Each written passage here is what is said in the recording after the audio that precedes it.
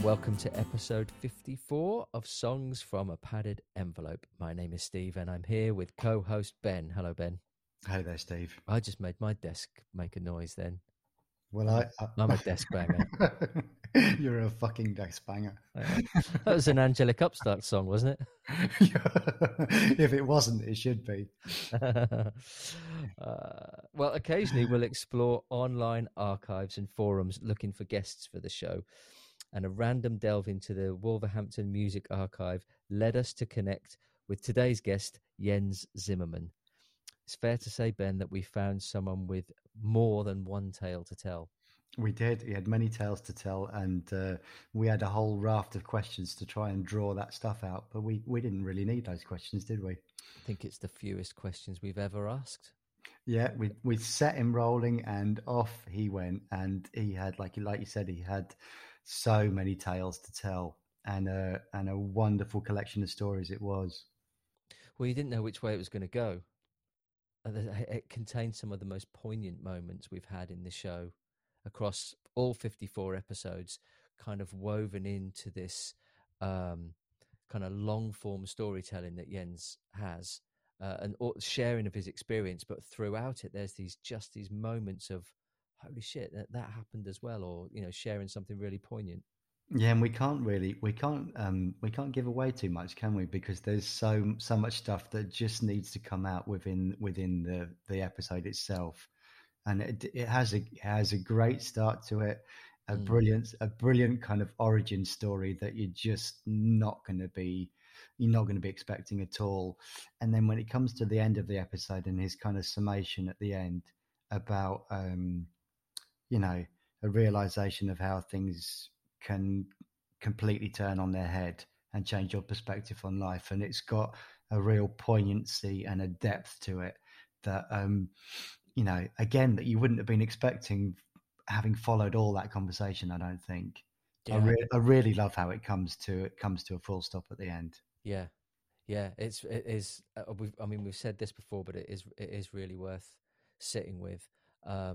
Because it does have some real poignancy to it, and Jens is a very articulate man, and also has a lot of energy for the memories that he has, and puts himself right back in those situations again in order to tell those stories. And I really love that generosity of recollection that he has. I appreciated it less when he's talking about spitting in punk gigs. It's the closest I've come to throwing up during an interview. It's thoroughly disgusting, and possibly the episode should have a trigger warning. Yeah, we've talked about how ace punk is, but that's certainly one thing worth missing out on.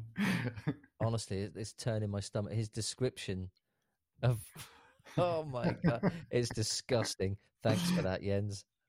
Brilliant. Yeah. Very graphic recollections, which I don't think it's an aspect of that whole spitting phenomenon with punk that I don't think I've ever thought about before.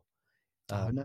Well, I do remember seeing some of the footage and talk. I mean, I remember stories about I don't know if it was Joe Strummer or Johnny Rotten, catching stuff off microphones after shows and stuff, getting seriously ill with it.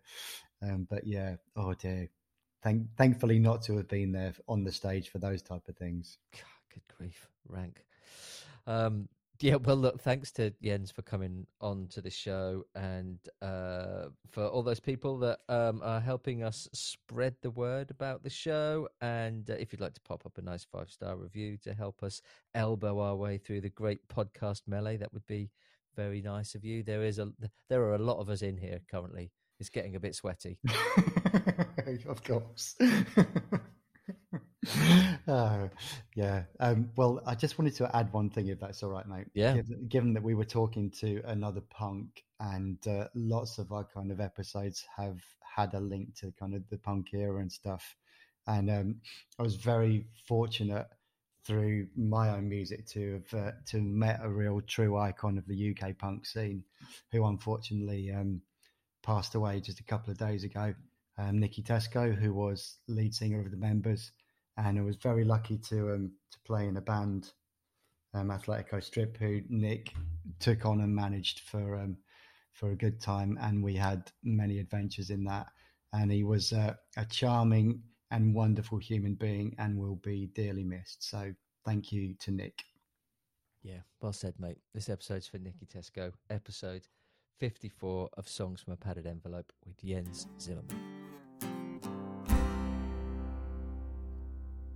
Okay, and my name's Jens Zimmerman, and I played in a band called The Innocent, and the demo songs we recorded originally were Dead End and Shadow.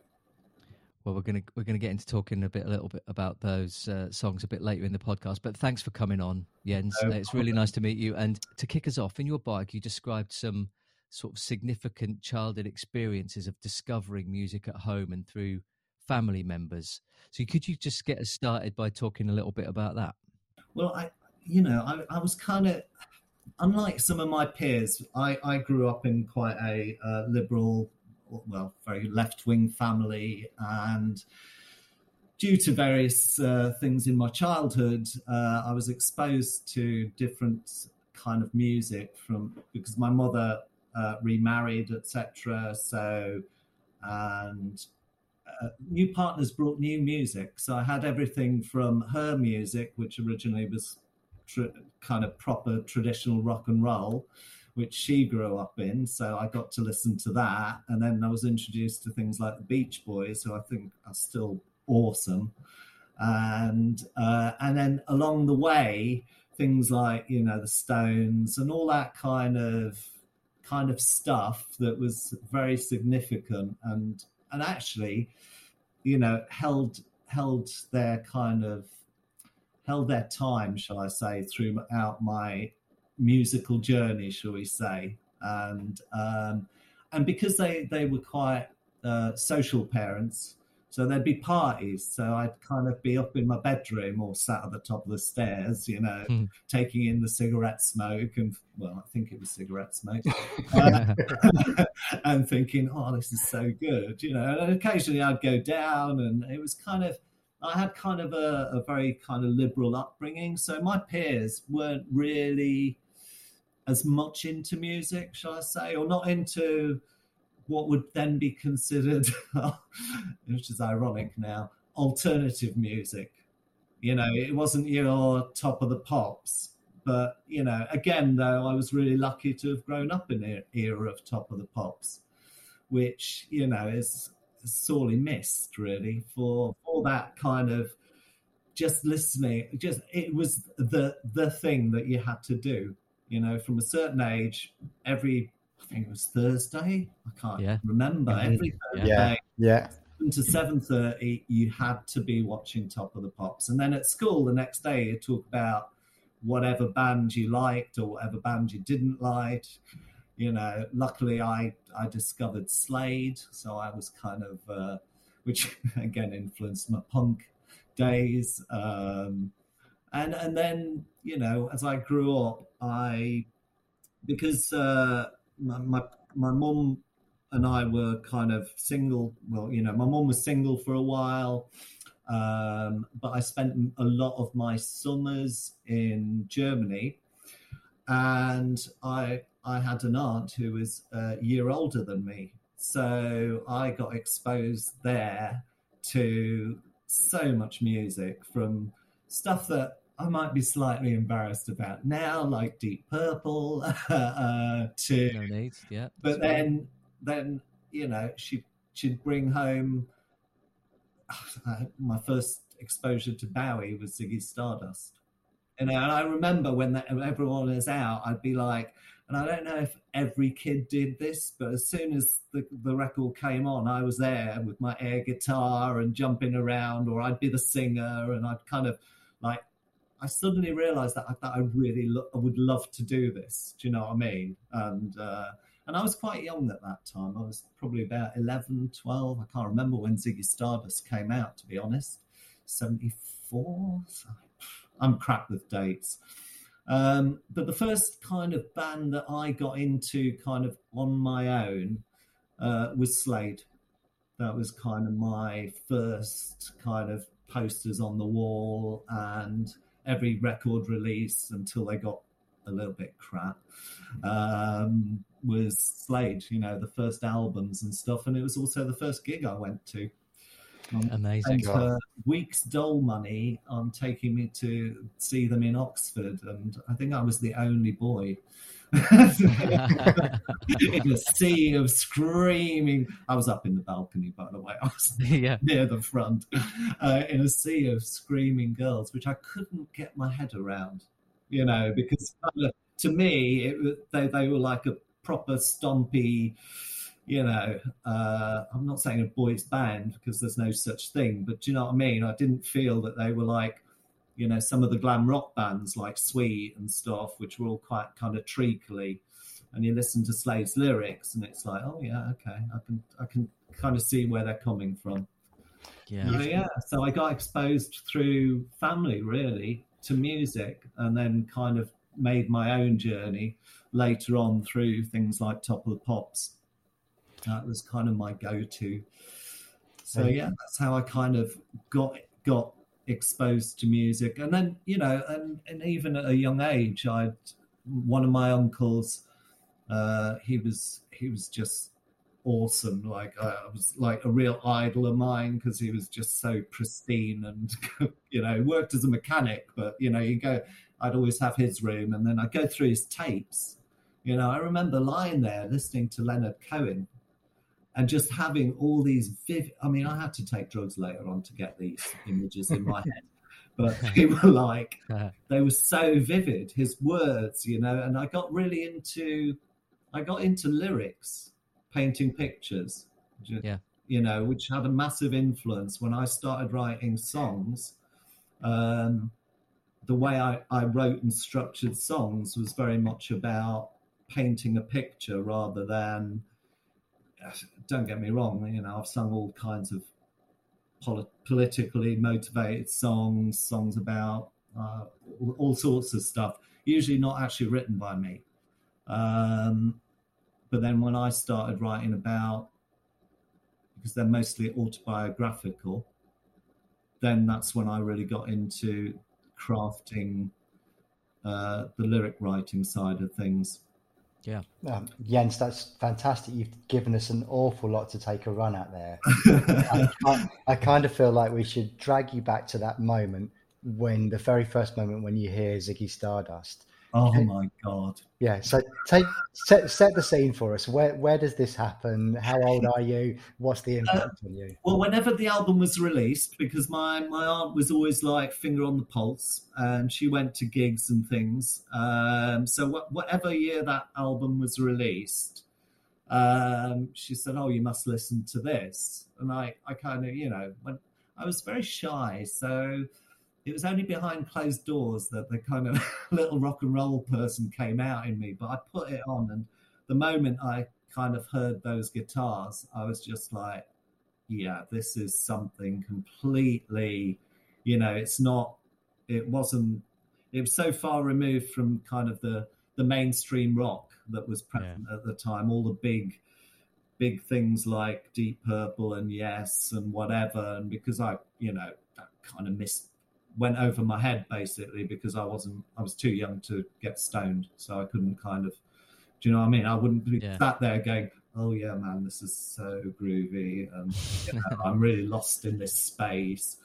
Because I heard guitar music, a bit like, listening to rock and roll, listening to the Beach Boys and whatever. It's all based on kind of a catchy tune and good lyrics, and but yeah, I was so as soon as my aunt and my grandmother went out, I put it on my own, and that's when I really tripped out to it, and I was just jumping around, and I was just thinking, God, this is totally where I want to be. This is kind of, so I can't remember what year it was out. So was it 74?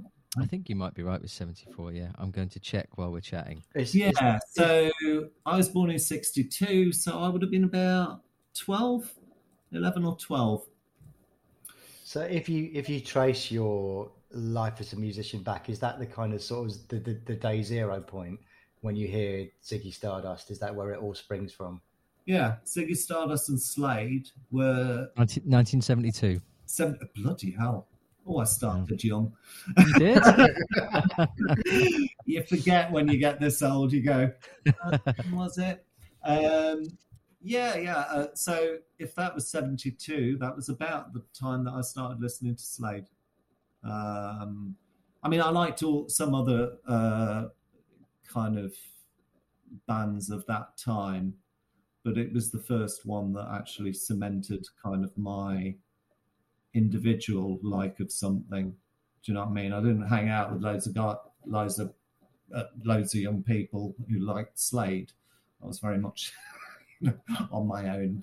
And again, you know, it was just like I'd be jumping around in the bedroom thinking, God, this is just spot on. You said before just about when you heard that music, then you started to realise that it was something that you wanted to do. How quickly did you start to explore that, you know, in any real sort of sense? I never did. It was always behind closed doors until the day that, well, I guess, you see, I never kind of set out to, because I can't explain how painfully shy, which actually I think a lot of singers are. But I didn't have that sort of confidence.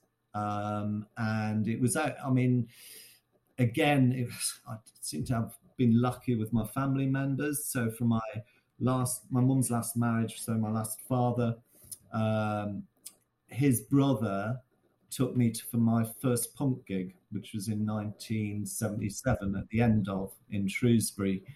It was the Dead End Kids. And I know they aren't really a punk band, but at the time that they were, you know, one of the first bands that I saw.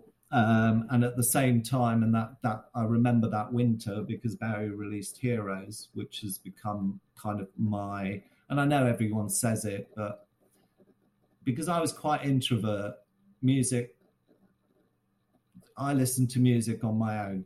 Do you know what I mean? In my bedroom. And when I heard Heroes, it completely, in 77, not on every advert or whatever, it kind of I totally got it. Do you know what I mean? And it was just like, it just blew me away. So going back to your question, I basically, I had a kind of weird summer. So basically, I'd left school with no qualifications, to the point where I went to the local tech college, and the only thing I could enroll on was a business studies course, because they said basically in the interview, and you think about times now, you wouldn't be able to say this. They literally said I was too thick to take my retake my O-levels. So they put me on a business studies course, and I walked out on the first day because, well, basically because the guy shouted at me for not having a pencil. I was 16. I was pretty much, compared to my peers, I was pretty old in my head. So I was kind of mature, but not that kind of I don't know what you say, but not in a kind of way of looking down on people. I was just very kind of sorted, because I'd had so many life experiences by the time I was 16. Some not great, but some really astonishing compared to, you know, I talk to my peers and be like, yeah, my parents don't actually listen to music, or, you know, I don't, you know, all I do is, I don't know, play with, you know, toy soldiers or whatever. And I said, well, what has happened in your life? Well, nothing. You know, it's kind of that kind of traditional life upbringing, which I never had, which has probably been one of the benefits for me, being able to kind of get into music and then write music later on. So I left that tech college. I spent the summer back in Germany. I spent all my summers there. I had the most awesome grandmother, So a lot of the summers, it may be that I had 6 weeks there, but one summer I had to learn how to write joined up. Another summer I had to get up at crack of dawn to learn how to swim outdoors.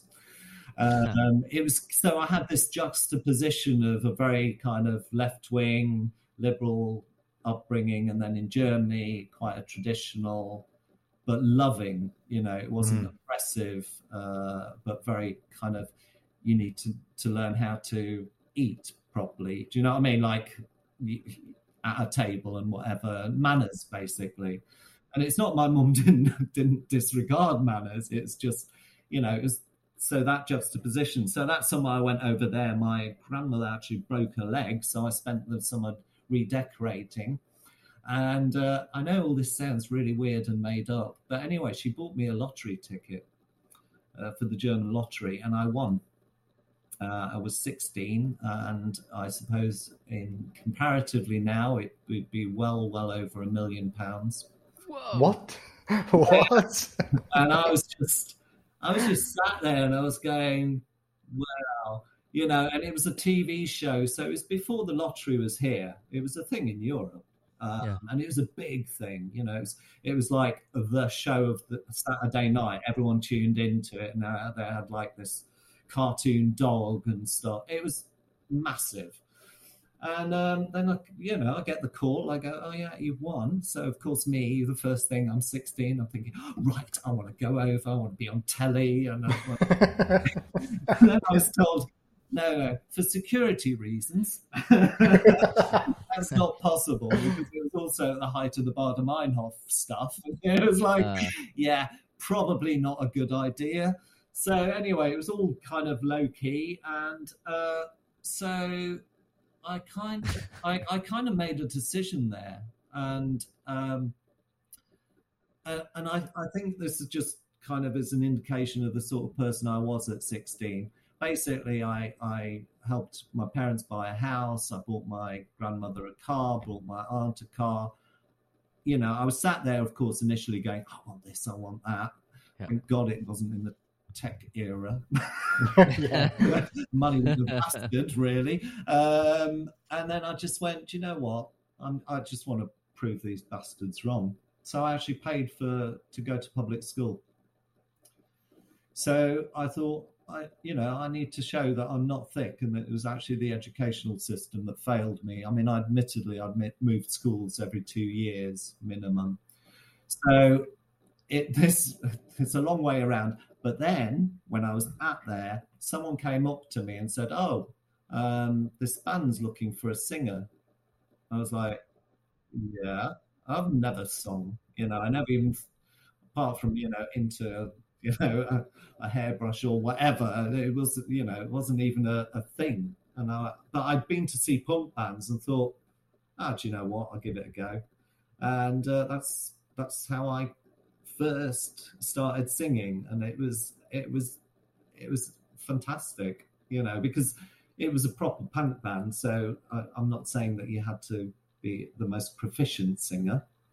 And ironically enough, I've just actually finished a meeting with that band, because I'm not a big Facebook user. About 6-7 years ago, the drummer just messaged me out of the blue, bearing in mind we haven't kind of seen each other since probably the early 80s, and said, oh, do you want to do a one-off charity gig? I was like, yeah, all right. I love it. And kind of did it, and we've done a few, but obviously it's been a difficult time. So we're just going to do another one in June, and that's the first band I joined. And I mean, I didn't really write any songs, because a lot of it was still political and stuff, and I didn't really craft my songwriting till later on. But it was strange, because if you met me off stage, you'd just think I was, interesting, but kind of quite reserved in a sense. But once I step on that stage, I become a completely different person. I think that's one of my favourite ever journeys to be getting into your first band stories that we've had. Yeah. That was just brilliant, Jens. I mean, where was it going to go next? Yeah, indeed. Absolutely brilliant. I'm sorry if you've got the next question, Ben, but I just wanted to ask about you just talking then about how you become a completely different person. Was that immediate when you first got behind a mic and heard your voice amplified and started to sing with this first band? What was that band called, by the way? Fallout. Fallout. So was that an immediate thing for you? Is that how it hit you, or did you kind of grow into those shoes? I think it was initially, I was painfully shy, and it would be like, I'd be singing really quietly and then, realize I couldn't actually hear anything over the other instruments, and particularly the drummer. And it was always, we were talking about basic equipment, so there was none of this wearing headphones or anything. It was just like, turn everything up as loud as possible so we can hear things above the drums. And then, of course, the singer is always the last one because the mic feeds back. So I would never say that I crafted my art as a vocalist, because I've never considered myself to be a singer as such. I'd say I'm a vocalist. But then, all the greats that I love, like Lou Reed and even Bowie, I wouldn't consider to be singers in the spectrum of, say, Adele or something, someone who's got vocal training or whatever. It's not that they can't sing. It's just I consider them to, like Iggy Pop as a vocalist. You'll recognize his voice straight away, and that's good, And so, it took a while. And of course, most of the time I couldn't hear myself. So I think when it really kind of changed for me was playing live. That absolutely, because it sounds horrible, but I don't really care whether people liked us or not. It was just the pleasure of getting up there. And, for someone who's 16 who, I think we all go through kind of anger stuff and things like that. And for me, it was like, it was a way of getting all of that out, and kind of just going on stage or even doing rehearsals. It was better. I mean, I suppose people go to the gym now. It's better than anything like that. You just kind of, everything had just come pouring out in your performance. And for me, it was always about putting on the best show possible. It didn't matter whether they liked us or not. And I think, it was also an era where, this was Shrewsbury, so we're pretty much behind the London punk scene. So for us, to be a little bit shocking, or well, not really shocking, but there was a lot of spitting, and a lot of the times I'd perhaps start some of that. I'd often walk on stage with a cheap can of beer, not expensive stuff, and and shake it up, and that'd be the first 3 rows of the audience gone, But it was all DIY, and that's what I loved about it. We made our own T-shirts, we made our own clothes, we did our own publicity, we hired halls, village halls, we were banned from village halls, we had to pay. I was just reading a bit back to the guys. We had to pay, I think, £6.50 for the repair of a toilet, and the parish committee were very concerned about the rowdy behaviour of the people attending our function, because we always had to do this quite clandestine, because you just turn up and go, oh, we'd like to hire your village hall. We're doing a little bit of a thing. And 99% of the time they go, yeah, fine. I wouldn't ask, and then you'd turn up and we'd kind of sell tickets for 50p on the door and never made a penny. It ended up either us paying damages or whatever. But it was great. I absolutely loved it. I don't get me wrong. I do not. I do not miss the spitting. The spitting was probably the worst thing. It was a poor thing. Yeah, it was. I don't mind beer throwing, and cans are okay, but bottles hurt. So, it's a case of dodging those. But it got to the point where my mum actually made me get undressed outside Oh, before I went into the house after a gig. So that paints a picture, doesn't it? Yeah. And she wouldn't wash the stuff in the washing machine, so I had to hand wash it. Believe me, that paints a picture. Oh. It's just gross. Oh. So, but it kind of crafted your ability to deal with situations, so we say, which can become quite volatile. And although there wasn't any out and out violence at these gigs, they got enthusiastic, shall we say. And you'd have to, I think the last gig we played was in a place called Sandbach, and it was at the era of their name. I'm thinking not Carcass, anarchist band. Oh God, Crass. Right. So we were still we'd actually got better. We knew how to play our instruments, so we were playing more tuneful punk, shall I say, and with some harmonies and good guitar bits. And we did not go down well in Sandbach. It ended up in a riot, and it was probably one of the biggest venues we played. And ironically enough, my father was there, my mum, and one of my other uncles from Germany, and they actually had to come on stage with broken leg arms, table legs, to kind of protect us. And we that's great. ran out and just basically got in the van, got out there as quick as possible. Ironically enough, my brother, who was about 1 year old, was on one of those kids backpack things. So that was his first experience of a gig.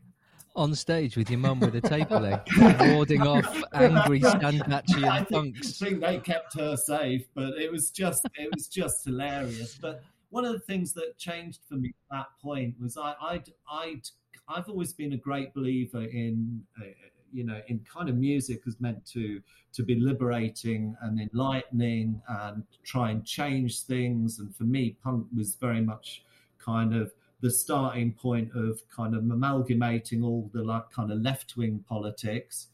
Kind of, I don't mean this it sounds horrible, but some of the hippie stuff about peace, love, and actually going, no, let's fuck this. Mm-hmm. It's time to actually make a statement, and kind of, because it's really odd when you think back to that time, and just having spiky hair made you stand out, or just having different clothes from the majority. It wasn't like there'd be a sea of punks, and but yeah, that gig, I experienced my kind of first kind of homophobic stuff, which was a real shock. And actually, I was, I was in the van back, and it was the first time I actually got emotional after a gig.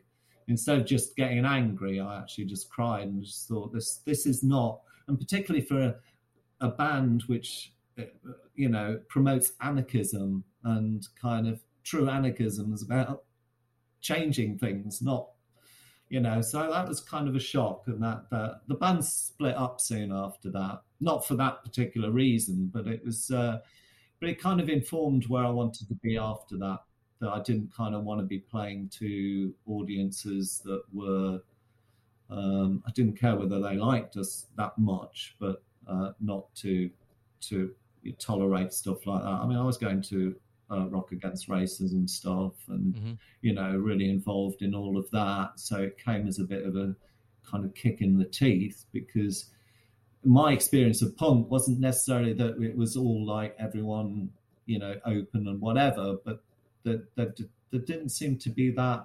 And maybe it's just my kind of rosy-eyed look at things, but there didn't seem to be that barrier between genders and whatever. And and I thought, oh great, the women were dressed however they wanted, and there wasn't this focus on, oh, you're dressed like that, therefore you're a slut. You know what I mean? Because they pushed the boundaries of what was seen as acceptable. So for me, it was the right place to be, because I just thought, yeah, this kind of brings in my anger and my experiences and kind of all of that. So that's kind of how I first started as a vocalist. Wow, what a story! And I mean, you've detailed it so vividly there. The impact that punk had for you, Jens.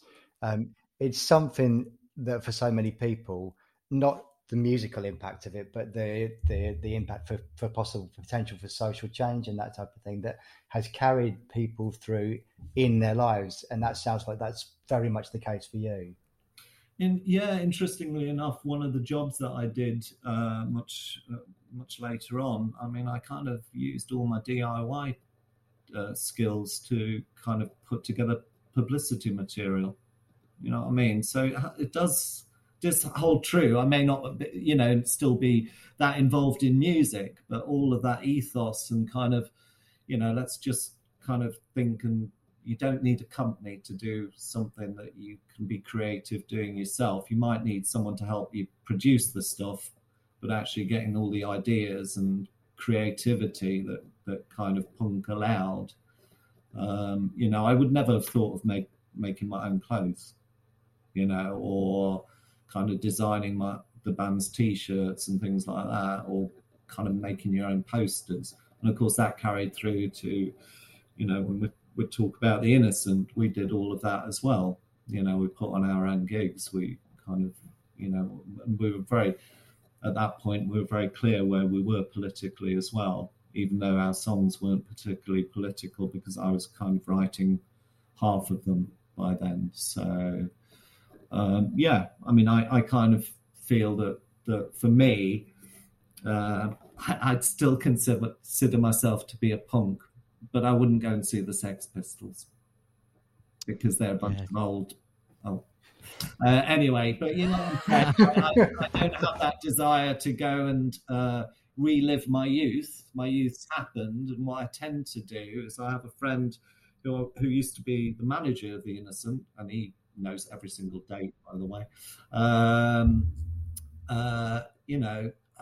think about 6-7 years ago, something like that. There's a really small venue here, and just really unknown or up and coming bands, like say the Savages. I'm only mentioning them because they became a little bit big. We're playing this tiny venue, and all we do is we go through the listing, and they all have like a video, and we just go, that's only £5 or £8. Let's go and check them out. There's only 2 bands that we walked out on. And that's, for me, how I used to go to gigs, because a lot of the punk bands that I saw in the early days had not even released records. They'd be like, oh, we're going to this gig. It's a punk gig. Oh, yeah, let's all go. And God knows, I mean, I probably saw really big people. Do you know what I mean? Like really what went on to be really famous people. But to me, it was just another gig. And going to gigs was the big thing. That's how you got exposed to music. Was there much of a scene? Was there socially? Was there much of a scene around those shows? In Shrewsbury, yeah. I mean, we're not outside of the scene. I mean, you'd hang out because Shrewsbury's basically a market town, or certainly was then, and still kind of is mentally. I don't go. I mean, my family still live there. I don't really. I mean, I visit my family, and ironically enough, the first band that I was in, we're going to be doing a gig near there. And it's fun. It's a nice place, but at the time it was actually quite cool because it wasn't like being in a big city in the sense of, you kind of knew where to avoid, where you weren't going to get beat up and stuff like that. But in terms of the gigs, ironically enough, we had so many of the iconic bands play there, like the Heartbreakers. That gig still sticks in my mind because it started off with a Hitler speech. I know. And suddenly the person who'd been on an anti-Nazi League march or whatever what week before was surrounded by Zeke Heiling punks.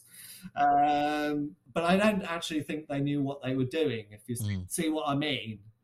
It wasn't like the right-wing movement had turned up. I think it was just bizarre, and I was just shocked. But yeah, I mean, I remember seeing Wire there and sitting in their dressing room, and they were giving out all the beers they had and stuff like that. So in terms of the kind of the band scene, it was lovely because it didn't really matter what you looked like or even how old you were. Most of us were quite young, but you just went to have a good time. And I think then in Shrewsbury, the punk scene developed with the various bands that developed, including Fallout, and there was other bands that were around. I think, when I then moved to Wolverhampton, after I finished school, I moved to Wolverhampton to do my, do a degree as is normal, but that didn't last long. I think I lasted about a year and a half. I got kicked off the course, primarily for my party lifestyle. So I that's when I kind of ended up being approached to join The Innocent. I'd been in other bands in between, one in Leicester, and that was good. I was in that band. I was just a guitarist, and I absolutely loved it because I do love putting on a show. I do love posing, and I had nothing to do with any of the kind of. I was just writing the songs basically, and at that time, as I think a lot of young punks in those days discovered amphetamine, which was actually a fantastic aid to songwriting and creativity, although some may argue. I'm pretty much of the school that I think a lot of drugs can help, but then they can become a massive issue, which they did for me later on. But I was just kind of really enjoying the kind of just doing gigs and playing guitar and stuff, and being a bit Daniel Ashy on stage, really. Lots of nothing wrong with that. Nothing wrong with that. I mean, one of my guitar heroes, I have to say. Me too. All hail Daniel Ash. Yeah, absolutely. I do love the posing. I was kind of in Wolverhampton and I got kicked off my course. I was basically just, I was having a good time, I have to say. And I got involved with the Wolverhampton Polly's Ents thing. So I used to be a gopher for the Ents manager there, which suited my nocturnal lifestyle, because by that point I was rather consumed with substances. And then I actually had to ask, because there's certain things that I can remember really clearly, but then there's really odd things. And I've asked other band members this. It's like, why did we split up? Is for the first band that I was in, we actually had that was one of the first conversations. Why did we split up? I have no idea. All right. But, it's not like I hate you kind of, or we've made it too big. Not that kind of thing. So I was doing that. I was pretty known around the Polytechnic, but I think that was because I was sustaining my lifestyle in a manner that was probably slightly illegal. And then I actually messaged the drummer and I said, "How the hell did I join your band? Because I can't remember. I was busy kind of living a wild lifestyle, looking like a rock star, certainly." Another good thing about amphetamine, cheekbones. turns me on to belief. So, but it actually, there is a reason for me mentioning the drugs. It's so basically, through the grapevine, I'd not played in a band for probably about 6 or 8 months, and that was the band I was played guitar in, and they were looking for a guitarist, and someone had said to Jim, who was the bass player, "Oh, I hear that this guy, he plays guitar." Well, I say I play guitar. I can use 2 fingers. I can't do a full chord, but I can make a lot of noise and then do a little twirly bits, but more like Buzzcock solos than, Zeppelin.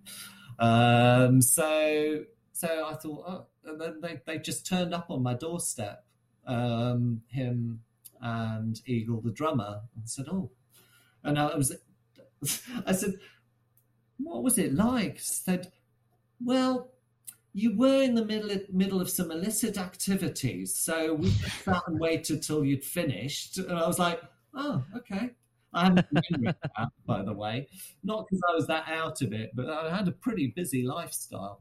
So that's how I joined the band, and I originally joined as the guitarist, and we then rehearsed like mad. We originally we had a keyboard player who then became our manager. He walked off stage halfway through the first gig. And then we had a singer who, because we rehearsed in the basement of a squat, we didn't realize he couldn't sing. So we realized that when we played back the very rough recording of the gig. And that was the end of him. He actually went on holiday to Greece, and by the time he came back, we were a threesome.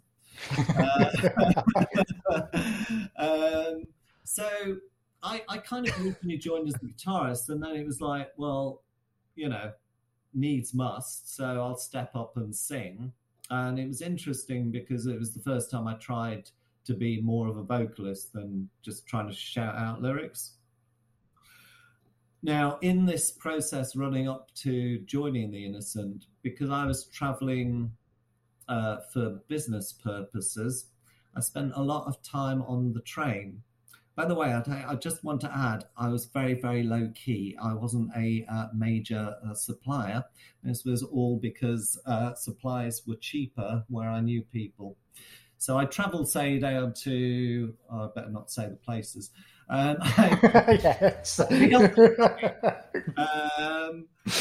Say for 2 to 3 hours sometimes. And I always carried a notebook with me. And a lot of the time I'd be pretty hyper. So I'd be starting to write lyrics. But I just kind of write, say, little bits, and then I started, and I have to admit, I know Bowie never admits to stealing off anyone. I did kind of start using a cut and paste technique as well, but not completely random. It was very much like I'd have bits of lyrics in one bit and bits of another, and I'd start amalgamating, and then I'd start kind of switching the lyric lines around so that they kind of form the picture that I wanted.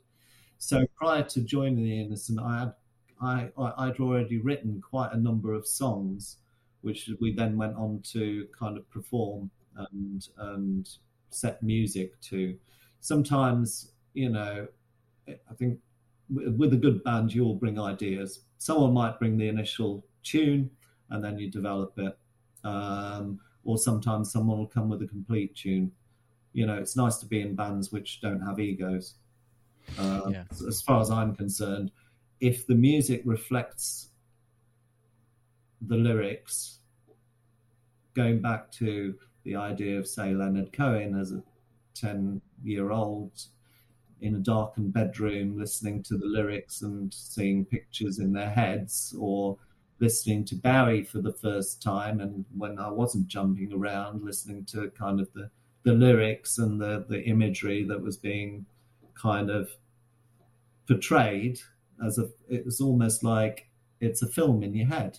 You're just kind of seeing these things. It's not just hearing; it's an imagination thing. So that's when I started properly crafting what I consider to be writing songs.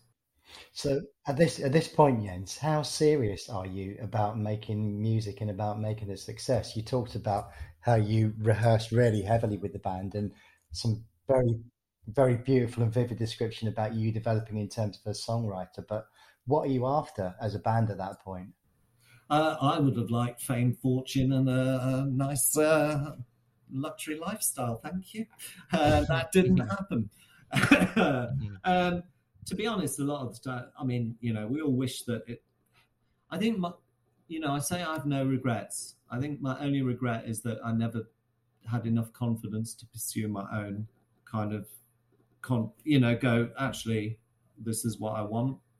I think, at that time, the Wolverhampton music scene, there was a lot of bands and you worked with each other, if not, supporting each other, in terms of gigs and whatever. You'd interchange band members. If someone was kind of poorly or whatever, you get a guitarist from another band and whatever.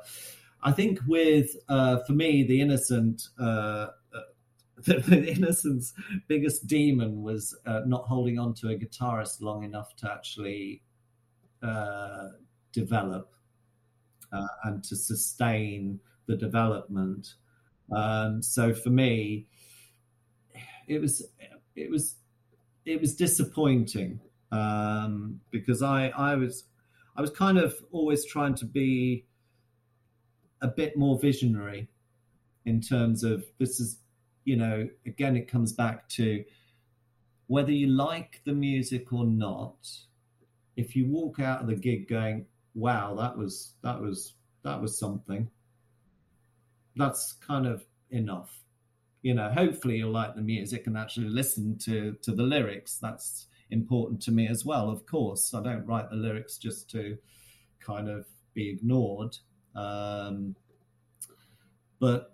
It never happened, and it is kind of a disappointment, and it's kind of, I think once we once did like so, I regret it to this day. We once did an anti-heroin gig, and we just did little things like had projections, and I came on with a massive syringe and stuff. Bearing in mind that was kind of my lifestyle at that time. I nearly got kicked out of the band because on that gig, after that gig, because I didn't turn up kind of in the ethos of the gig, shall I say. But I just lost my aunt, the one who'd been seminal in my life, and, right. And I have to say, the band itself were just amazing, because there was also a point where I got arrested and I was kind of allegedly in rehab for 3 months, and they waited till I got back to do anything. So that was good. And we carried on. And as I say, it's one of those where we don't actually know why we split up. It just seemed to be a natural thing. We all had to kind of do other things like get a job and things like that, and people were moving. But yeah, I mean, yeah. Well, you're talking about playing shows and working and being visionary and trying to create experiences for people. Are there any particular shows that you played with the Innocent that stick out in your memory as favourites? There's a few, maybe. Which ones can I remember now? Let me think. No, I mean, I even the shittiest gigs were great. It was just a case of getting up there and kind of surviving, and also just, I can't even imagine now being able to coordinate playing a guitar and singing at the same time. To be honest, it was like, I'm like, oh God, and I did all of that. And I've listened to some of the recordings, although very rough, and I'm going, bloody hell, I didn't know I could do that. You know, when you listen back. Yeah, I mean, some of the best gigs were probably at the Poly, and you know, at one gig I even made them do a YouTube thing and have the thing coming out of the front of the stage where you could walk up, you know, like it was a fucking stadium. Lovely. Lovely. It was like tongue in cheek, but at the same time, it's like, yes, you've come to see us, of course. You know. And then, you know, as soon as I get off stage, I'm in the dressing room going, I don't want to talk to anyone.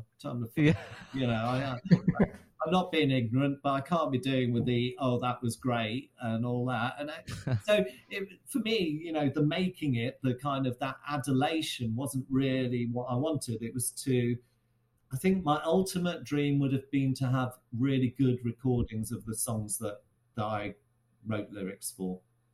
Did you like going in the studio? Was it a good experience going and recording? Well, the first one, I was playing guitar and singing, obviously not separately because I couldn't do both in the studio.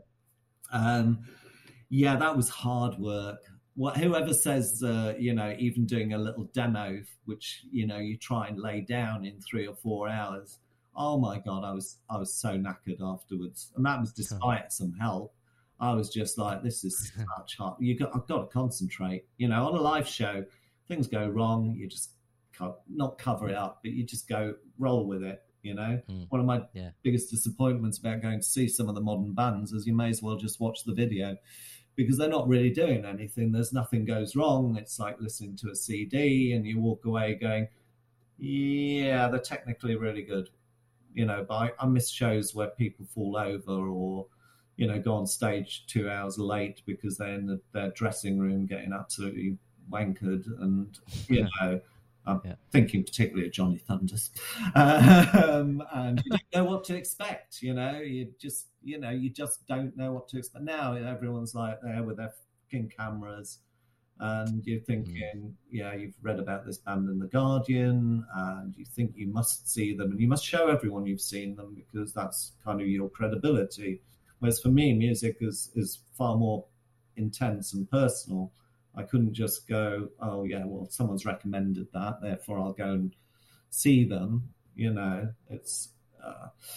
so that was one of them.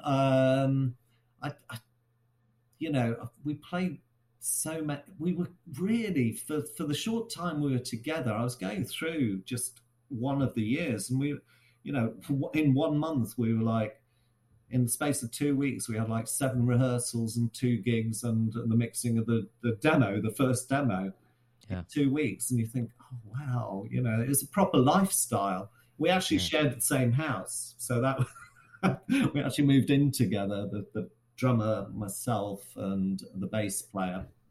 Did you tour as well? Did you get up to London to play some shows? No, we never really. The furthest we got. Now, I'm trying to think of the horrible place.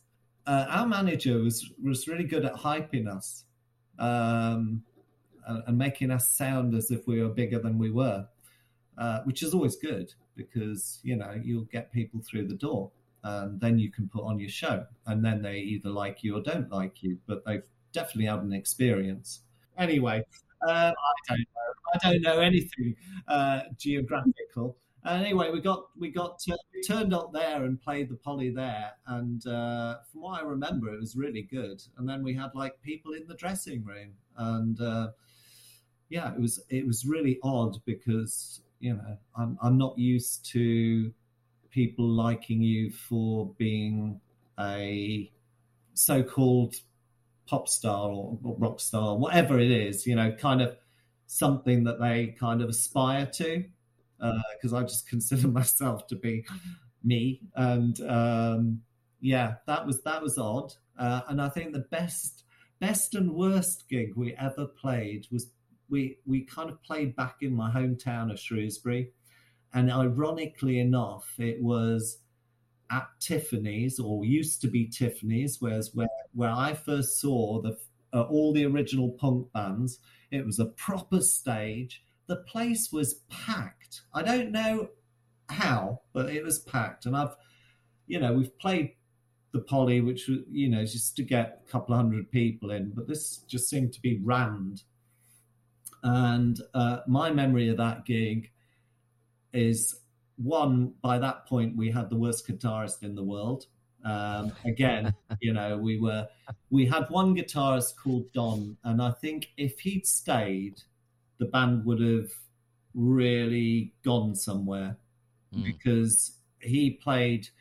I've debated this with the drummer, but the first demo I definitely played on, but the second one, the technique of the guitar, which is very John McGeoch, I don't think I could have played. Do you know what I'm saying? I just, unless I was really, really out of it and just can't remember being able to play guitar that well, but just some of the riffs, I was like thinking, no, that definitely isn't me. I may have played something in the background, but anyway, so the gig started and we did, I think it was probably Dead End was usually our opening track, which is the first one on the demo. And everyone was just like, and I was like, bloody hell. At that point, I got into a very much, a much more crafted black and white look. So I basically looked like David Bowie did on his following tour, and I always went, he's copied me. It's black, white, tight, skinny jeans and good hair, obviously. And we did the first song, and everyone was jumping, and I was like, oh my god, this is like a proper bloody gig. And then the bass player broke his bass string. Now, a bass string and no backup bass. That is the worst stitch in the world. Guitar string breaking, you can pretty much do that fairly quickly. A bass string, so that completely killed it. But then we, after a while, I get really pissed off with things like that, because one of the things that I always wanted was, weirdly enough, perfection. So stupid mistakes like that. So you'd have another bass, basically. I'm not talking about being, a big band and having stacks of instruments which you don't need to show off, but just being technical, just having the basics in place. So we started the gig again, and by this time there was, shall we say, just a little bit of hostility within some people in the crowd. Well, unfortunately, they kind of mistake me for someone who's a wallflower when on stage, and when I got kind of, shall I say, asked for a fight by some guys in the audience, I literally just jumped off the stage, and it sounds really silly, but it's like it took me so long to get to them through the crowd. What? And I'm not really an aggressive person. I'm a pacifist. But as I say, when I'm on stage, it's like, hang on, I own this room. So, just... And by the time I got to them, and it was really weird because we never had particularly security or anything, but they had door staff, and they just grabbed these people and threw them out of the club. And I was back on stage before the between the chorus and the verse. They kept playing the break bit till I got back on stage, and I just carried on singing as if nothing had happened. So class act. Was kind of one of those gigs where you go, fuck, that doesn't happen very often, does it? Yeah. But I also like all the really not cheapy, but, the kind of pub gigs and stuff like that.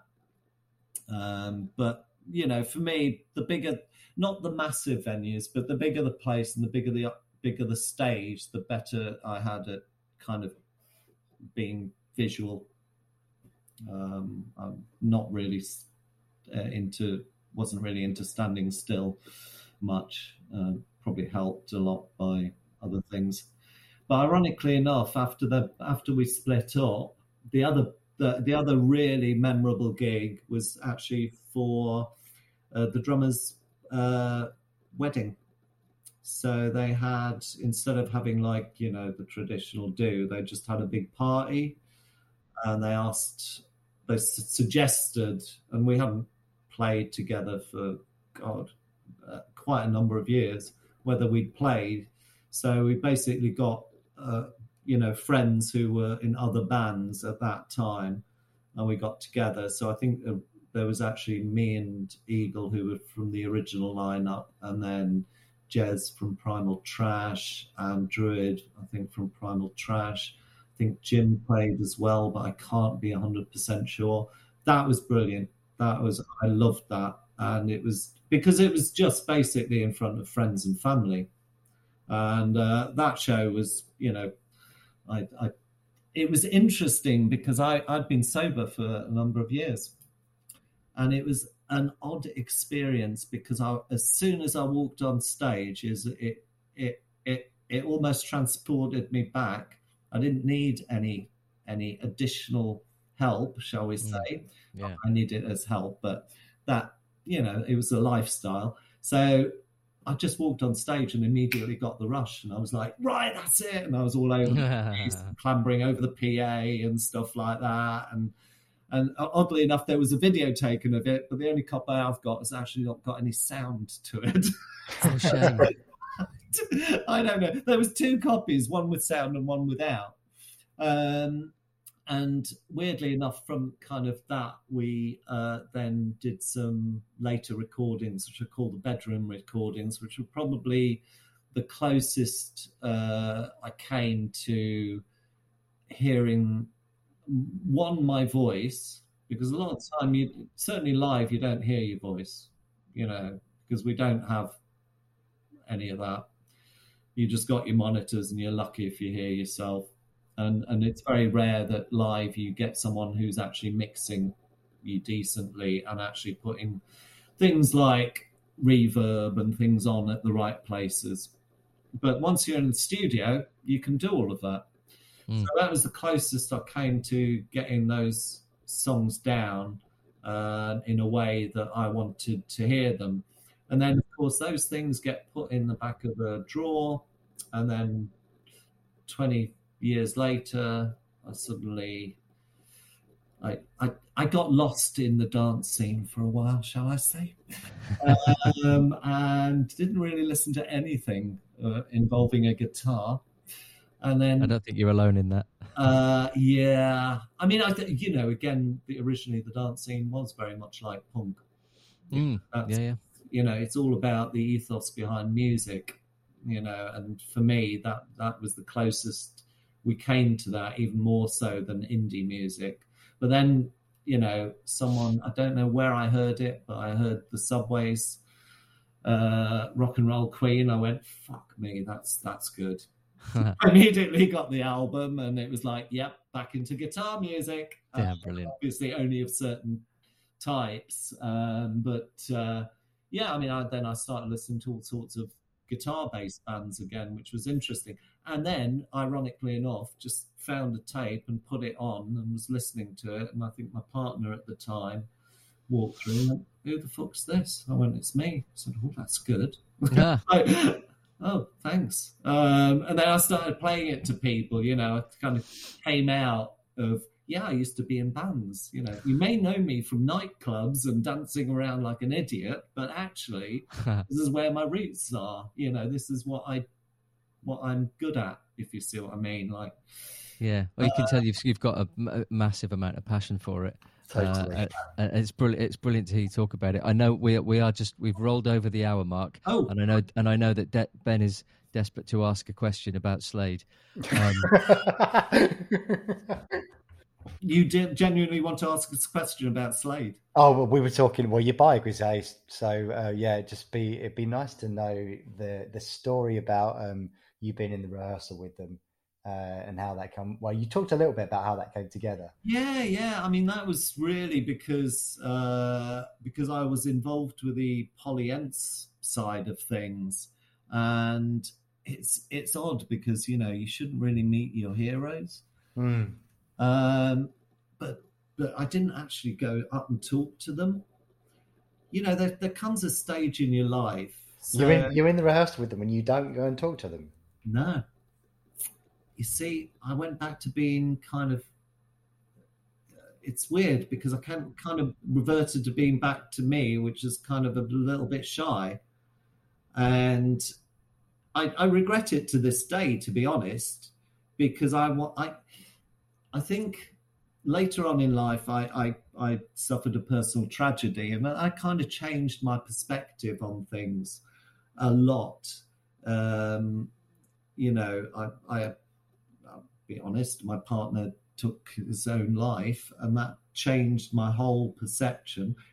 This isn't depressing, by the way. It taps into the music thing, and my thinking changed completely, and now I kind of say what I feel about people because they could be gone at any point. And I think it's really important that and particularly what we've recently been through, that people take a little time to go, actually, you meant this to me at that particular point in my life. I might not have seen you again and whatever.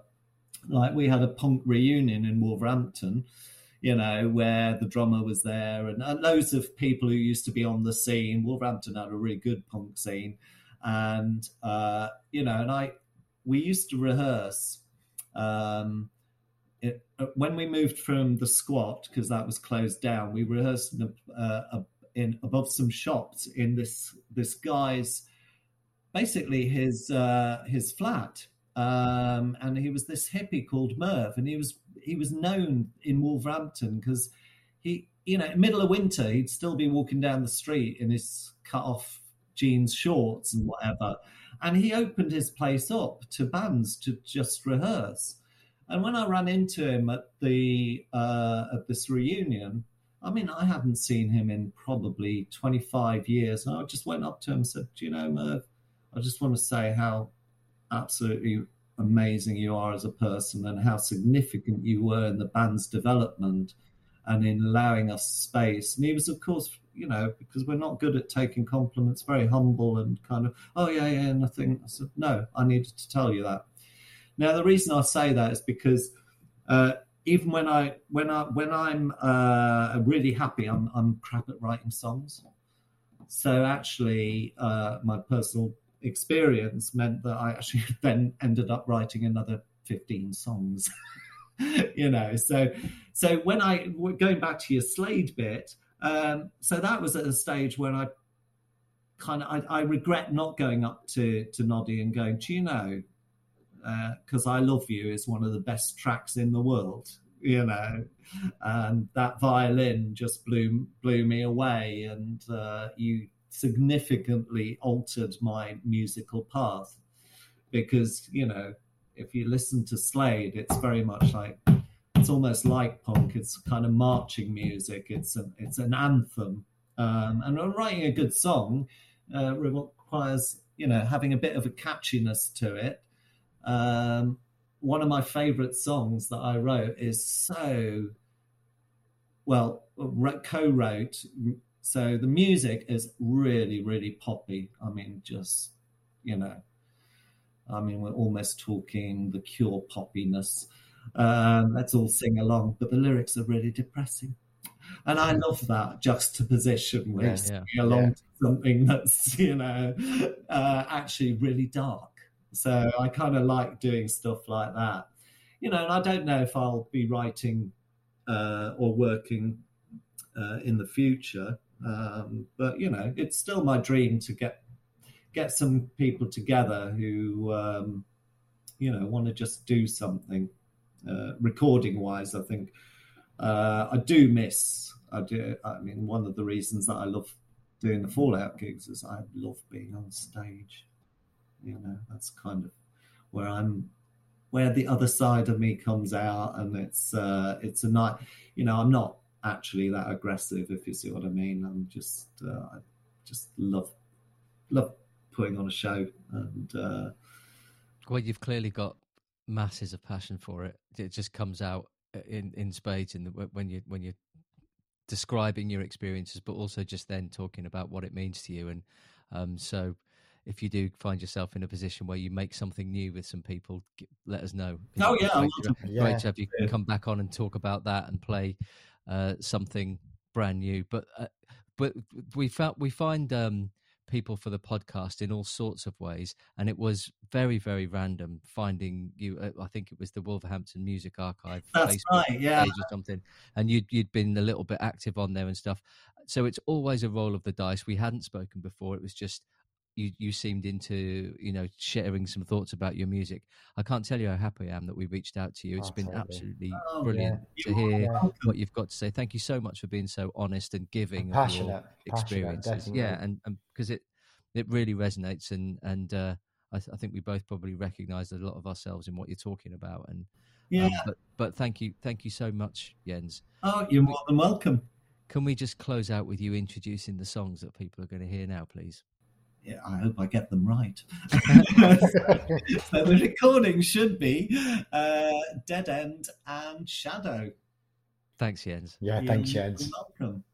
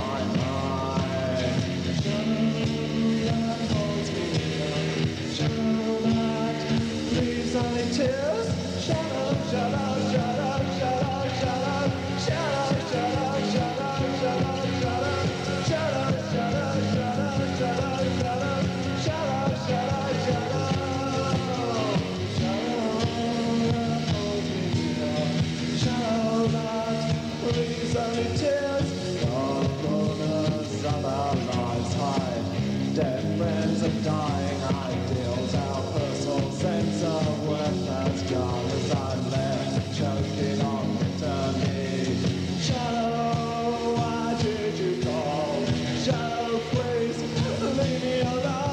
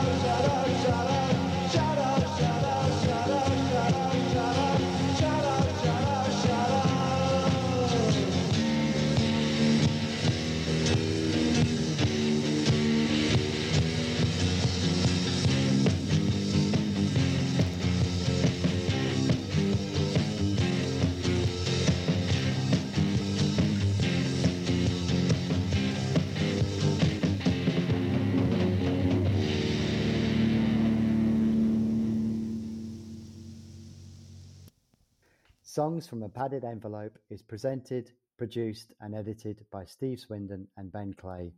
Music is by state-sponsored Jukebox. Artwork is by Matt Canning. Songs from a Padded Envelope is a Hidden Hive production.